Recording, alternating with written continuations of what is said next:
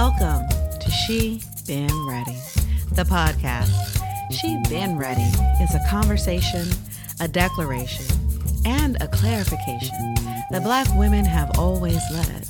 On this podcast, I, Dr. Wendy Williams, educator, psychologist, leader, and auntie, will be joined by Black women who lead and those who have been led well by them. So, you don't have to get ready when you stay ready, and you can trust in the leadership of a Black woman because she been ready.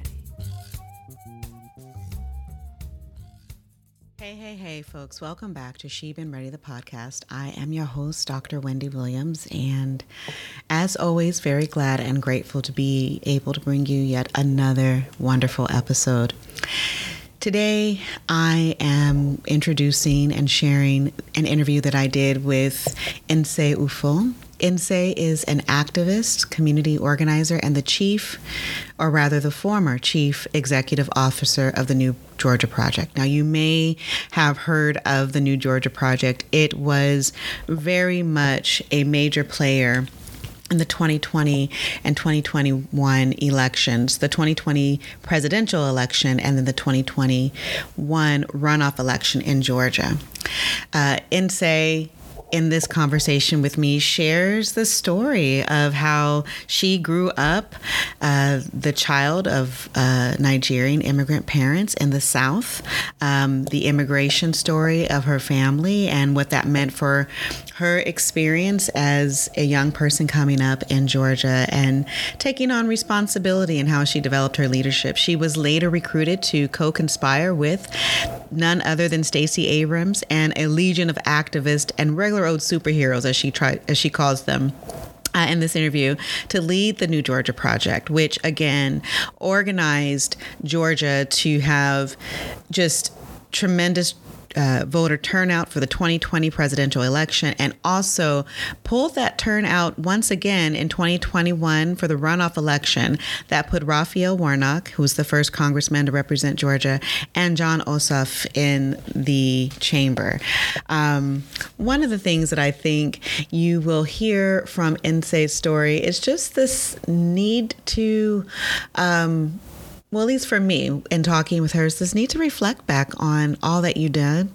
You know, as a Black woman, I can tell you that my life experience has, consisted of a lot of doing, very accomplished, very smart young girl coming up. And so I just kind of was achieving because that's what I knew I was supposed to do. That's what my parents told me I should do, my grandparents, my community.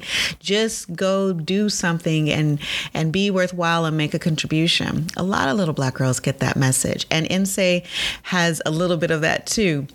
What I note from her is as she tells the story of coming off the high of all that big organizational work around elections and politics at the state level, at the federal level, that there's also this real humanity and this real need to sort of take a moment, take a beat and say, what just happened here?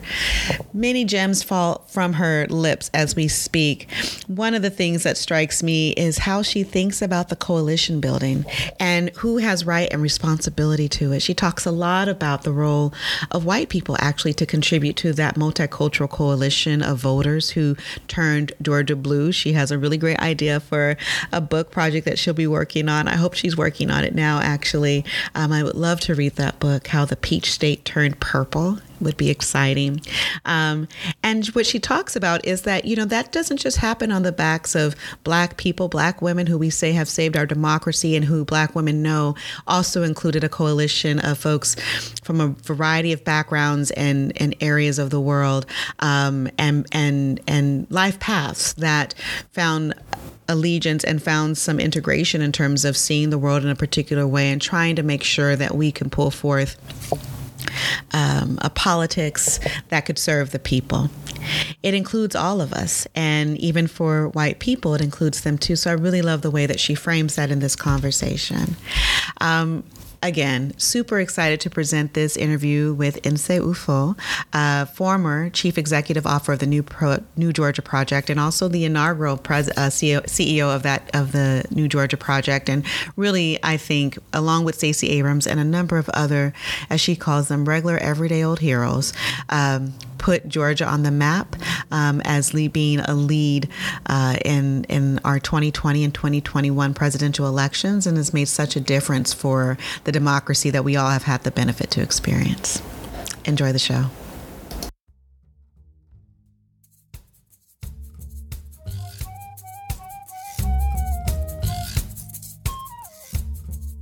So, Nse, I want to say thank you so much for joining me on She Been Ready, the podcast. You have no idea how, well, maybe you do, because I usually tell people how I feel, but I'm so grateful to have you. And I'm so excited for the listeners to have an opportunity to hear from a woman whose work is what you've been doing. So welcome. Thank you. Thank you so much for having me. I'm excited. Yes. So one of the first questions that we ask each person who's come on the show is, how did you know that you've been ready?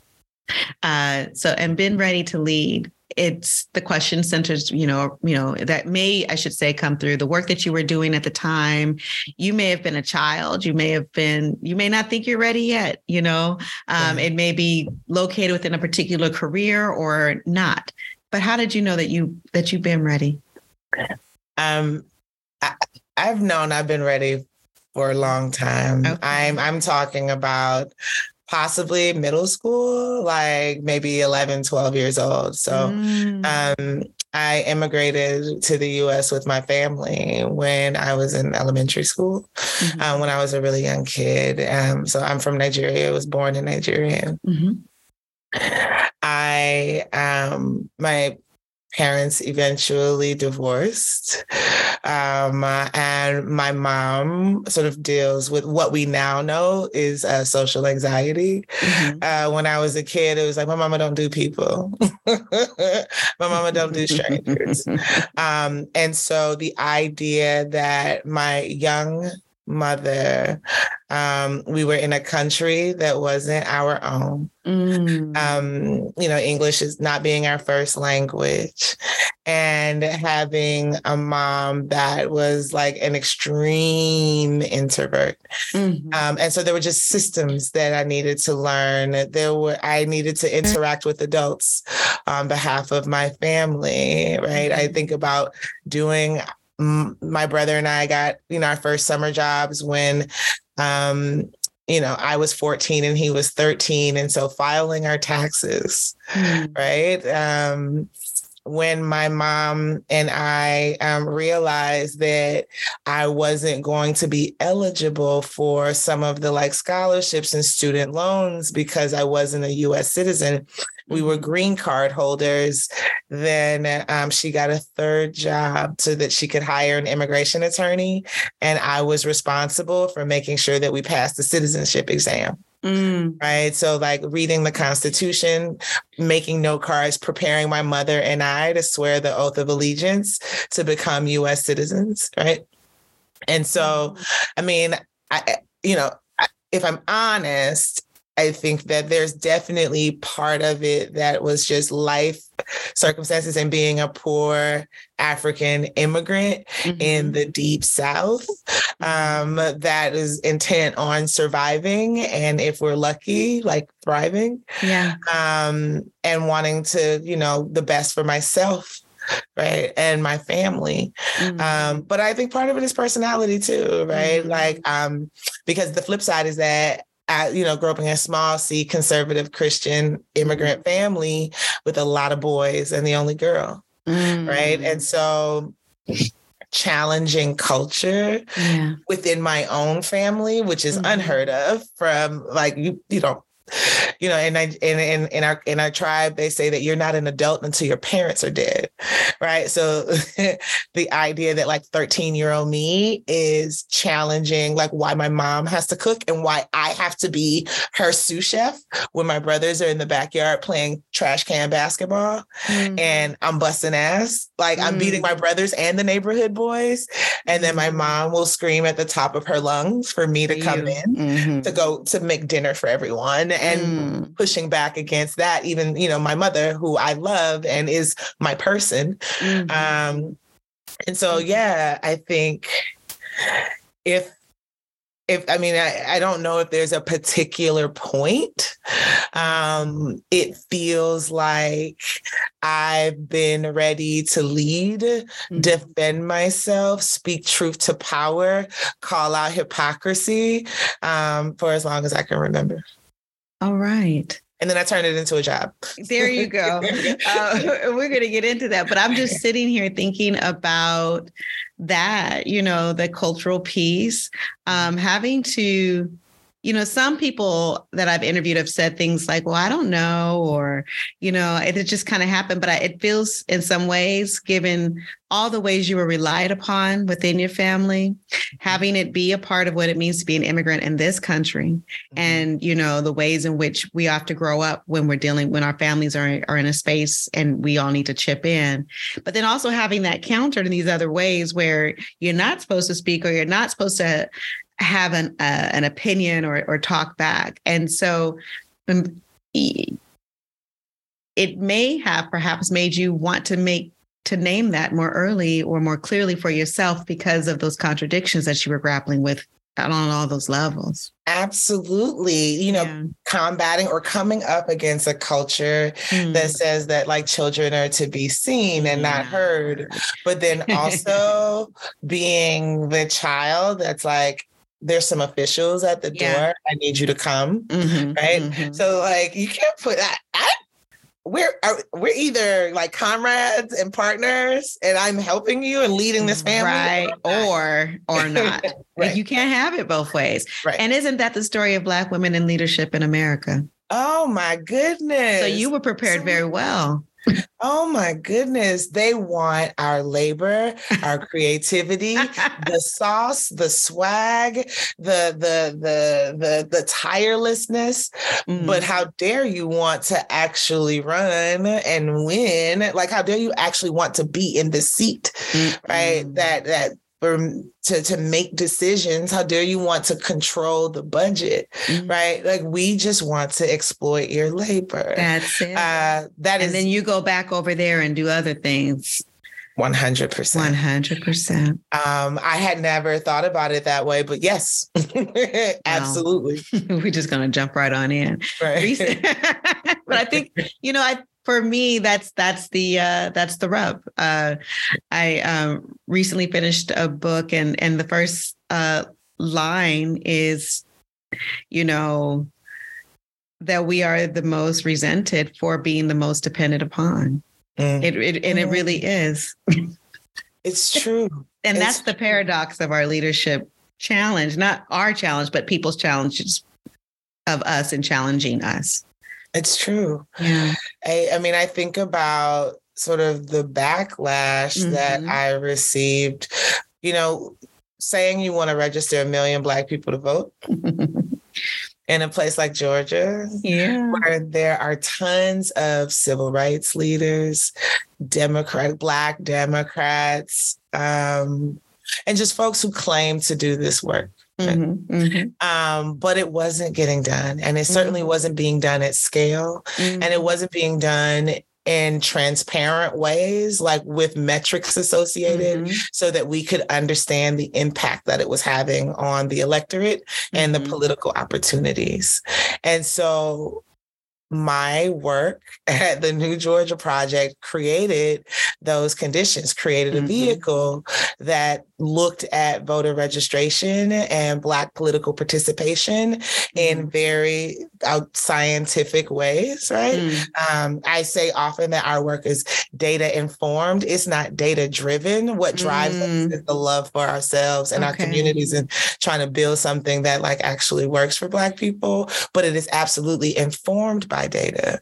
And what that did was opened up the floodgates. It let me raise almost $100 million over the course of 9 years and spread those resources across the South, having people look at the Black electorate in different ways. And the smoke, the critiques that I get do you mean for bringing resources to the state?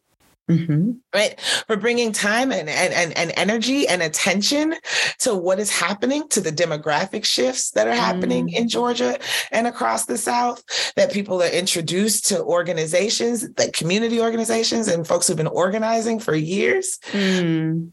But then, it was, well, where's the money coming from? Or the majority of your money comes from the coast. So you aren't like, so local people don't actually support your work.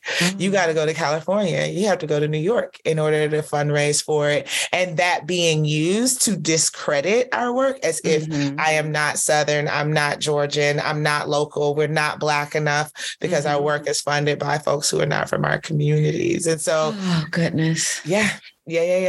So you slipped it in there. I want to just kind of highlight and amplify a bit more. You, until very recently, were the CEO of the New Georgia Project. I was. And I want to thank you out loud and in front of everybody for the work that you've done and that you all have been doing down there, and it's one of the reasons why folks in California, like me and all across the country, but on the coast, are supportive, both in heart and in dollar, is because it matters. The South is leading the way and Georgia is leading the way around redefining and reimagining and perhaps allowing us to access for maybe the very first time the actual democracy that this country has promised. And so we thank you and we salute you. And we know that that comes with all the things that it comes with. What did it mean for you to be a co-founder of this piece of work? How did you say yes to that? Yeah. So, I mean, for those who don't know, like the New Georgia Project started by a brilliant leader by the name of Stacey Yvonne Abrams. Woo-woo. I love her so much. She's such a good human. Like she is. It's just. So I was living and working in Canada. I was the deputy executive director of the Canadian Association of University Teachers. It's the largest faculty union in Canada. Yeah. Okay. And I was lobbying, trying to get, free college across Canada. And one of my very good friends comes to visit me for the summer. We're riding bikes through downtown Ottawa. We're riding past Parliament. She says, by the way, are you coming home for the holidays? And I'm like, you met Mama Ufot. Of course I'm coming home for the holidays. That's not an option. What are you talking about? And she was like, well, when you get home, I want to introduce you to one of my clients and somebody that I'm working with. Her name is Stacey Abrams. Okay. She's a state legislator. Have you heard of her? And I was like, no. And also no new friends. Okay, time. We're going to have to come back to that if we have time. Oh, absolutely. I was a jerk. I was a jerk, to be clear. Okay. I was arrogant. Oh, okay. I was like, I'm coming home to see my sorors, to see my mom, my friends from high school, make some bad decisions with a couple of exes, and eat a bunch of food. Like, I'm not trying to meet with some state legislator. What are you talking about? Put on a suit. Blue suit, red tie. No, thank you. Right. And she said, no, I really think that you guys should have brunch. And I was like, well, it's brunch. You should have led with that. Yeah. You should have led with that. Ease in with the mimosa. Maybe you can make it happen. I know. So New Year's Day, 2014, Stacey and I have brunch. On New Year's Day? On New Year's Day. Okay. Yeah. I mean, because I was committed to making bad decisions with my ex. What you did on New Year's Eve. I can't.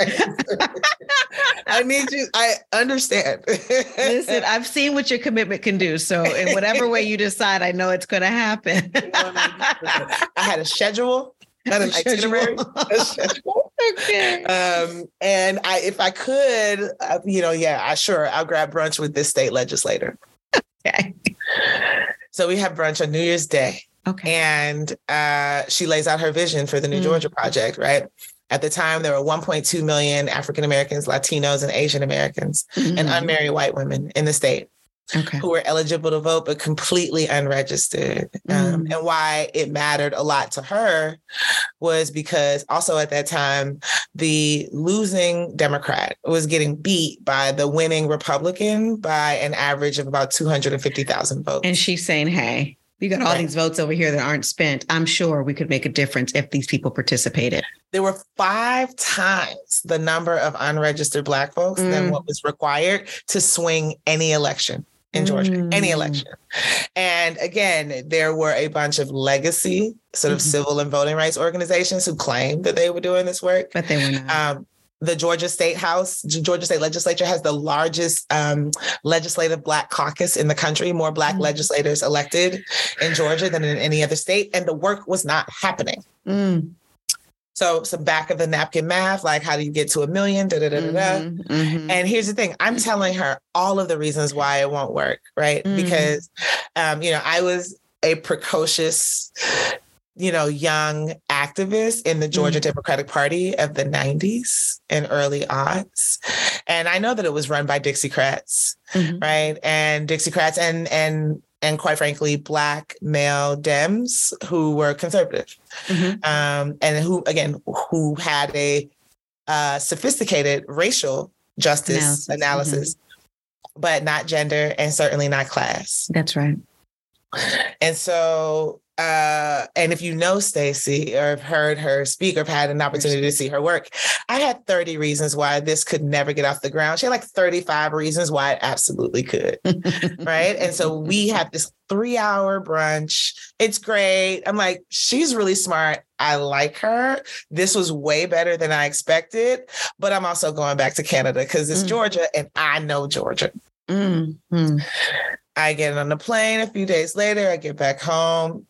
Think nothing of it, get back to life in Canada. And then in the summer, I get a call from my friend and Stacey. They call me on 3-way and they say, I know, very high school. They are ganging up on you. They're like, right, very high school. And they're like, it's time to come home. It's time to come home. And, then the negotiation started. So she's like, how much money do you make?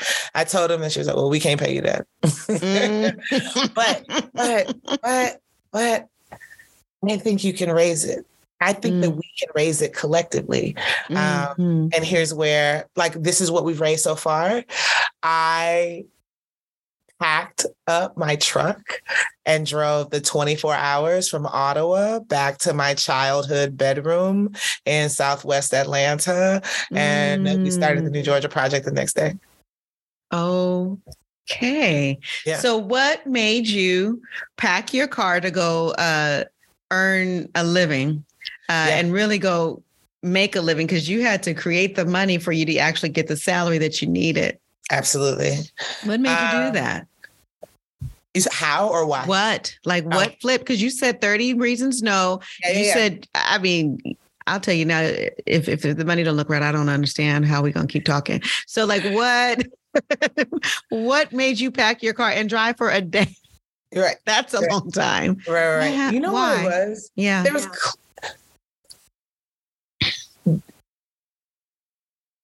this country, for all of its faults, has given me and my family so much, right? Now, to be clear, the sort of white supremacist, racist underpinnings of America are very much still here. It is the stench that we all live with.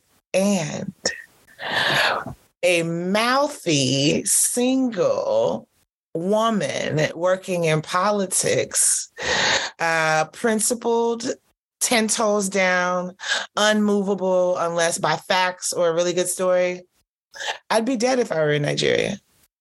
There's no doubt in my mind.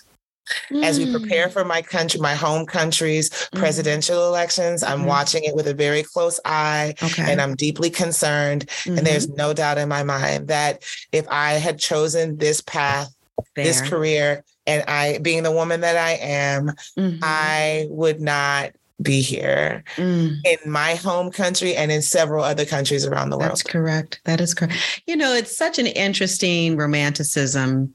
We started this conversation with the conundrum and the paradox of being a Black woman in leadership, which was the same one that you were raised within. It's the same one I was raised within.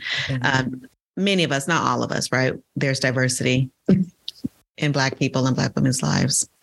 Got to say that. And there's also this romanticism or this faith, perhaps. And perhaps it's just the idea that we're romantic about the possibility because you being America, said that you would. None of the other places ever said really that they were going to have this thing called a democracy and really honor equity and justice and inclusion truly. But this girl, she keeps saying it. So she keeps saying now, I want to hold her feet to the fire. This is it. And I feel like there's a romanticism to holding her feet to the fire, you know, and I hear that a lot from many folks. And you saying this now too, it's a lot there that sort of pushes us forward and to do things that we wouldn't normally do, or that seem out of step with the actual current reality, but we still do it. That's such a romantic leap is all I'm saying. No, absolutely. But also like the First Lady of Nigeria had a college student arrested and they assaulted him because on Twitter, he said there was a question about what is happening to Nigeria's oil wealth, what's happening to its money. And the First Lady of Nigeria has picked up a couple of pounds since COVID. And he tweeted, Aisha Buhari ate it. Oh, no. So the First Lady of Nigeria ate Nigeria's money. No. She accompanied the federal police to his dormitory and they beat his ass and she watched. And it is believed that she attempted to join in and broke some bones and injured herself and had to be hospitalized. And so we talk about free speech and because it's never actually been challenged, you don't know how much of a virtue it is, how important it is. Oh my gosh. That is horrid. Yes. And that is life all across the globe. And we've seen a number of instances. You don't even have to say anything. You could just be wearing your hair. Right. Yeah. Oh. Yeah. Look. Iran or take your hijab. Yeah. That's exactly what I mean. Right. Or not even wearing it. You could just be showing a little piece by accident. It may not even be intentional. It may not even be a political act. And also to show just a little piece is a very, very courageous, intentional political act too. You know, so I hear you. And so, and honestly, what it came down to was, you mean to tell me that there's 1 million Black people that are not participating in our elections? Georgia could lead the way. It could be the tip of the spear for flipping this country. Right? And it really is. Right. And it really is. And the math was mathing for me. And I mean, and that's, you're going to get me every time with the X's and the O's, the balls and the strikes, every time. So the math was mathing for me. I knew that at that time, you know, we had been 236 years of experimenting with American democracy. And there had never in the history of this country been a Black woman governor of Georgia. Or ever. I'm sorry. In any state. No state in the union in our 246 years has ever elected a Black woman as governor. Still, that is still the case. Right. And so this felt like, we can actually contest for power and build the Georgia that we've been dreaming of in my lifetime. And I get to do it with a dope Black woman who I actually respect. Yes. Who had you at 3-hour brunch after your bad choices on a New Year's Eve. I just want to say all of that. It must have been compelling. All of that. And not only that, but listen, I love Canada for what it provided me, but I was born in Nigeria and raised in Southwest Atlanta. You're going to tell me it's too cold in Canada for you? And white. Yeah, that too. I've never lived where I didn't have a Black mayor. I've never not had Black political leadership. I've never not had Black doctors. Like a white physician did not touch my body until I was 32 years old.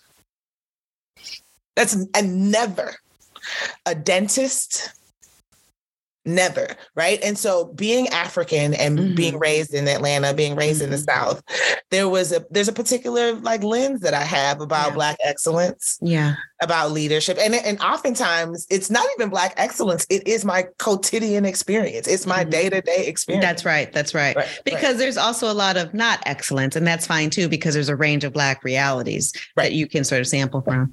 I kind of want to just, the work that you all did, and you talk about doing this with another Black woman who you deeply respected and allowed in, I'm assuming, into the new friend space, new friend space. I have a friend who we're close, and literally I throw it in her face every time I say, because you have the Studio 54 friendship apparently, and yet you can't stop calling me and texting me. So you do the math. You love me. But seriously, that you all have basically galvanized and organized your work around leveraging our most precious resource for our democracy. And that resource is ourselves. So that's, what it feels like you all were really partnering in convincing people that we are our best resource. And I'm just really curious how your identity as a Black woman informed and working with other Black women too, informed your leadership practice in such a necessary and critical space for all of us and for Black women in particular. Yeah. I think for me, it was having come up in campaigns, in unions, in nonprofits, in corporations that not only did it required me to be a subject matter expert. It also required me to be like hyper aware and hyper vigilant of my identities as an immigrant, as a Black woman, as a poor person, right? Or with a person who grew up poor. And it's exhausting. I never was affirmed by my colleagues. I saw often ways in which my labor and other Black women's labor was necessary to the mission, was necessary to a successful execution of a process, but it was never valued. They weren't compensated fairly. They weren't promoted, et cetera. Their work and their leadership and their creativity and their genius was invisibilized or ignored. And this felt like an opportunity to show people how to run campaigns, highly effective campaigns with Black leaders that didn't chew people up and spit them out. Right.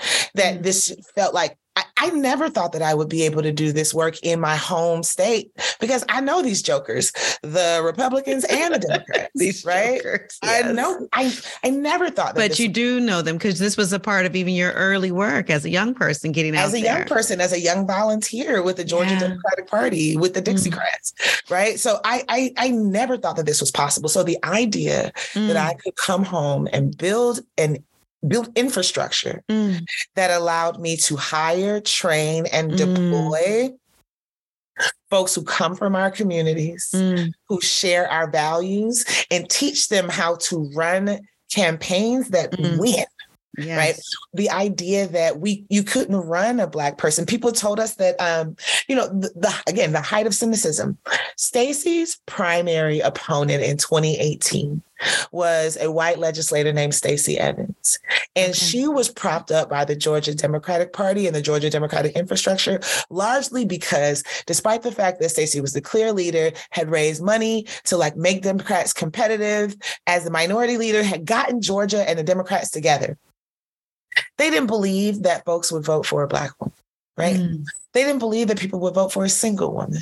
The rumor mill and the whisper campaigns all were like, well, it's not us. The state's not ready. The country's not ready, right? Fundraising is going to be a challenge, et cetera. And so the idea that I could come home, build a thing that allowed us to win, and real wins, not the moral victories will live to fight another day, but actual wins for Black people, for working people, and then defend those wins beyond one election cycle, like permanently and continuously contesting for power in the South, in America, and be cool and fun and interesting. I mean, I'm talking about going from contributing to GoFundMes to civil rights leaders because their families can't afford to bury them, to the idea that when I left, my 145 permanent employees all have 401ks and we match 100%. Right? And that you could do civil rights work, you can do voting rights work, and you can do political work in your communities with our folks, unapologetically Black and brown, and have a decent like salary and like have a career. Yes. That was delicious and enticing to me. And I wanted it. I'm realizing I can see why you would. And I also I can see why people would love to work with you. Your energy is infectious. Like, I'm just like, oh my goodness. But we're also sitting in a weirdly strange day and time right now, right? It's after the midterms in 2022. We know that Stacey did not win, unfortunately. Yes. And we also know that there's this runoff that's happening, and, you know, not wanting to necessarily get you to talk about that, but just that this is a dream and a piece of work that Stacey Abrams has been in for a very long time, and that you joined that fight and had been in it with her too. What's it like for you now, given that the second run did not work out in the way that I had hoped? I can tell you, I was in Japan visiting my brother and meeting my new nephew for the first time. I was watching Stacey too. Like, I really was, you know, because both things are important to me. Of course. Of course. But seriously, what was that like for you? It was hard. Yeah. I still, which is unlike me, I still feel that my responses are more emotional than strategic and tactical. That's what my answers are going to be. The betrayal, right, of white women. That we look across the country and see that the loss of Roe versus Wade inspired a particular type of political energy and turnout in states all across the country. And in Georgia, it did not translate into the feminist pro-healthcare, pro-bodily autonomy candidate winning, that the candidate who banned abortion at 6 weeks when nobody asked him to was successful at the time. And, you know, on the other hand, it's like, I don't know what it's like to share a bed or give birth to my oppressor, right? And wow. Are you going to pinch the bitch? Like, you going to stand up and draw the line and hold the line for yourself and fight for the kind of life and fight for your dignity and humanity? And I think the betrayal comes from believing the rhetoric. Like, we were polling white girls. We were polling white women. And it did not translate. So I'm going to sit with that for a while. Yeah. And I feel I'm brokenhearted, and I feel like, but your broken heart is so different than mine, because it's like broken heart, broken sweat, broken back, broken tears, you know, in terms of the ways that you uprooted your life, moved on down. And also, it's such a romantic notion. It's such a heartfelt notion. You know, it's a ride of a lifetime in many ways. And you said yes to it with a lot of courage and bravery. But there's a lot of disappointment that goes into living so passionately. You know, something that people say often is that Black women will save our democracy. That's the narrative. But you just told me that also And I get where that comes from in that sentiment. I wonder what you think about that, but I also wonder what you think white women's role is in our democracy, because you just said to me that one of the reasons that we didn't see Stacey and we didn't see Hillary too, I know as well, is that we didn't see that performance by white women at the ballot. What is it saving? Is it just not sabotaging? Like what's going on, and what do you see in that space? I think the role of white women is to defend themselves, is to like resolve the conflict that they have between sort of cozying up to the enemies of progress because their addiction, like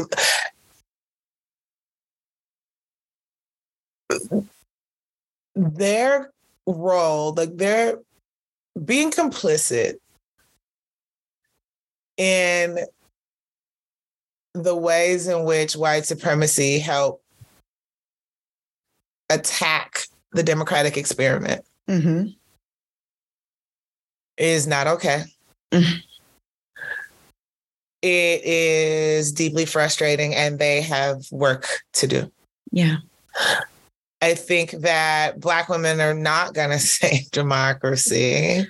One, it's not our job. Right. That part. That part. But also, two, there's just, again, back to the math thing, there's not enough of us. There's not enough of us. So when we talk about the future that we want to live in the future America, it is in fact a multiracial democracy. It's a multiracial democracy that Black people can hold a mirror up to America to try to get America to do what it's supposed to do to try to help resolve the hypocrisy and all of those things. And it's still 13%. You can't make 1326. It is 13%. Yeah. You cannot. Yeah. And so it is unfair and it is unrealistic to think that this would be our job. So what's going to happen is that white men are going to have to stop taking a sledgehammer to our infrastructure, that they're going to have to stop taking a sledgehammer to our institutions in service of holding on to power. Like what's going to have to happen is there's a recognition that fewer people are buying into the BS that they're selling. And so recognizing that the only thing that they can do at this point to hold on to power is to cheat and to lie and to gaslight us. And that collectively we have to divest from like that whole like framework, approach to life, approach to governance. But And I know that we're powerful, and I know that we've done things, and I know that Black girl magic is a real thing. And the truth of the matter is 13%.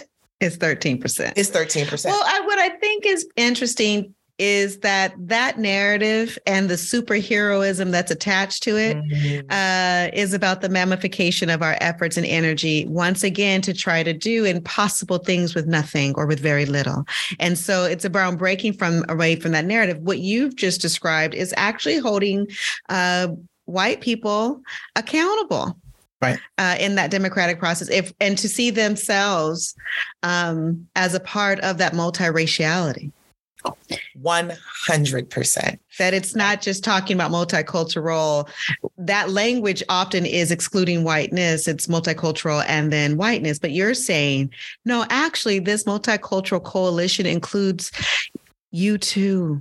Absolutely. And me too. Right. And them and us and all of us. And that's a different group of people than a group that is holding on to power and breaking down and tearing apart those. And to exclude them absolves them from their responsibility and makes them unaccountable for the actions and the harm that they're causing and the harm that their choices are causing. You mean to tell me we're all coming to the potluck and you ain't got to bring a dish? That's what's interesting. And so we have to divest from this magical thinking thing. You know, absolutely. I'm a psychologist. I think I told you, we talk about all the time. Strong Black woman is a myth. It actually makes you depressed, unhealthy, and early death. Come on. The Black girl magic thing is actually about like being so magical and strong in a way that you can't be hurt or touched by the things that actually hurt and touch real people. And so if we can be concrete and material, and at the same time have a futurism that is expansive and can be inclusive of us, perhaps we can live in it too. Yeah. Oh, goodness. I gave a keynote a while ago where I riffed for a little bit, and I feel like I'm going to go back and try to incorporate that formally. But it's the idea that Black girl magic is actually Black girl labor, Black girl insomnia, absolutely, Black girl creativity, discipline. Absolutely. Right? Absolutely. Well, listen, I want to be mindful of our time. And so I have two final questions that we ask everyone who comes on Sheep and Ready the podcast. Again, I'm so grateful that you spent some time with me today. It's such a gift. So one is that we think about, and I'm always thinking about those who are coming behind, those who are looking to you. You have a platform and a face and a voice that's been seen and heard. And so when you think about your younger self, or imagining those mentees or young folks or early, whoever's looking to you, what words, advice of wisdom would you impart to them around just their leadership, about being ready, about believing in themselves, wherever you land with that? What do you think they need to know and hear from you? That couple things. Do it. Just do it. I love it. If your mind can conceive of it and it feels like a good idea, it sounds like a good idea, do it. That new ideas don't create new actions. Like, new actions create new actions, right? New actions create new things. And so learn from your lessons, like learn from the failures, but do it. Like, I think that is, I don't know if you can tell, but I have a very rich interior life. There's a lot going on in here. I can tell. Right. And so there are times where I could live in here. Yes. My ideas, I will run a new idea through the ringer. I will Shark Tank myself and sometimes neg myself and have to pull back. Well, what will my opponent say? What will the haters say? Why are all the reasons why this is not a good idea? So all of that is already happening in here. And the times where I've been most disappointed in myself is where it never exited my head. Okay. Right? That I talked myself out of experimenting and innovating or trying something. Because I let it live in my head. So do it. Just do it. Do it. And the final question, you just transitioned out of a big role, a big spotlight. You may not even know the answer to this question, but I want to know what's up with you and what's next. What are you thinking of? What are you manifesting? How might we follow and continue to learn more about how you're actualizing some of that magic that's happening in your head into the world? I think so. The full and true answer is that I have no idea. And that's a beautiful place to be able to be into, by the way. Yeah. But there are some things that I want to do and want to manifest. For example, I would like to write the book that tells the story about how the peach state turned purple. Right? Ooh, right? I mean, that's not the title, but that's I love it. Yes. Yeah. I'm like, ooh. Right? Yeah. And so that, in the book that Stacey wrote, she's the superhero in her narrative. And I don't begrudge her. Like, she has some important stories to tell. The same thing with Raphael, the same thing with Senator Warnock, right? There's so many ordinary Georgians that are contributing to this moment that we're in. Rise to the polls, making food. I talk a lot about how we hired adult dancers, strippers. I mean, nightlife is a part of Atlanta's culture. It really is. 100%. I went to grad school there, and it wasn't like that's where I was studying, but it even found its way into our halls of academia. Absolutely. And so when I went to go look for social media influencers who can inspire Black men to vote, I'm going to go to strippers who have 2 million followers on Instagram. And these women are entrepreneurs and get it. And they're also voters. Right. And so I say all that to say that there are a lot of stories that I want to tell. There are a lot of stories. And so the book feels like it should be one of the priorities while I figure out what's next. I would love to read that book. I love the visual of the peach to the purple. Yeah. Okay. I'm excited about it. I'm excited about it. I want to tell the story. I also feel like, remember Pigpen from the Peanuts, like with the dirt cloud following. That's like, I feel like my book idea is the thing that is literally just following me all over the place. I'm sure it is. I won't rest until it gets done. Well, listen, I think that folks have a lot of curiosity. I do. I'm actually seeing like how you can get a purple hue on top of a peach so it looks like it's encroaching upon. I mean, but you don't take me there. I can tell you have an active life because you got me thinking active inner life. I think that there's a lot there in terms of what we want to know, but also for you to process. This is a huge thing that you all did. It was a big move. Your story sits so squarely alongside this transitional moment for our nation, for that state, what that state meant for our nation, but also what your transitions and the sort of human transformational story and how it sort of fits into all that as well. Gosh. Well, and listen, you don't know this, but I'm quietly processing and crafting a move back to Georgia because I feel like that's where I know. And so talking to you, I'm like, oh, she just makes me so excited about Georgia. And it's a lovely place. It really is. It really is. And so not without its challenges, but for sure. But it's a beautiful space, and the change and the change that y'all have been inspiring, that a whole community of people who are not the superstars of the story have been inspiring, because it's the people who make that possible. Absolutely. And that's what I love about what you just said. It makes me miss it so much. Like I told you, I went to graduate school down there. So it's just like such a special place in my heart. Thank you so much. Come on back. And that's what everybody says. Well, come on. I'm like, well, give me a minute. Thank you so much for your time today. I know we went a little over, but this was just so special. And I just appreciate it. Thank you for having me. This was fun.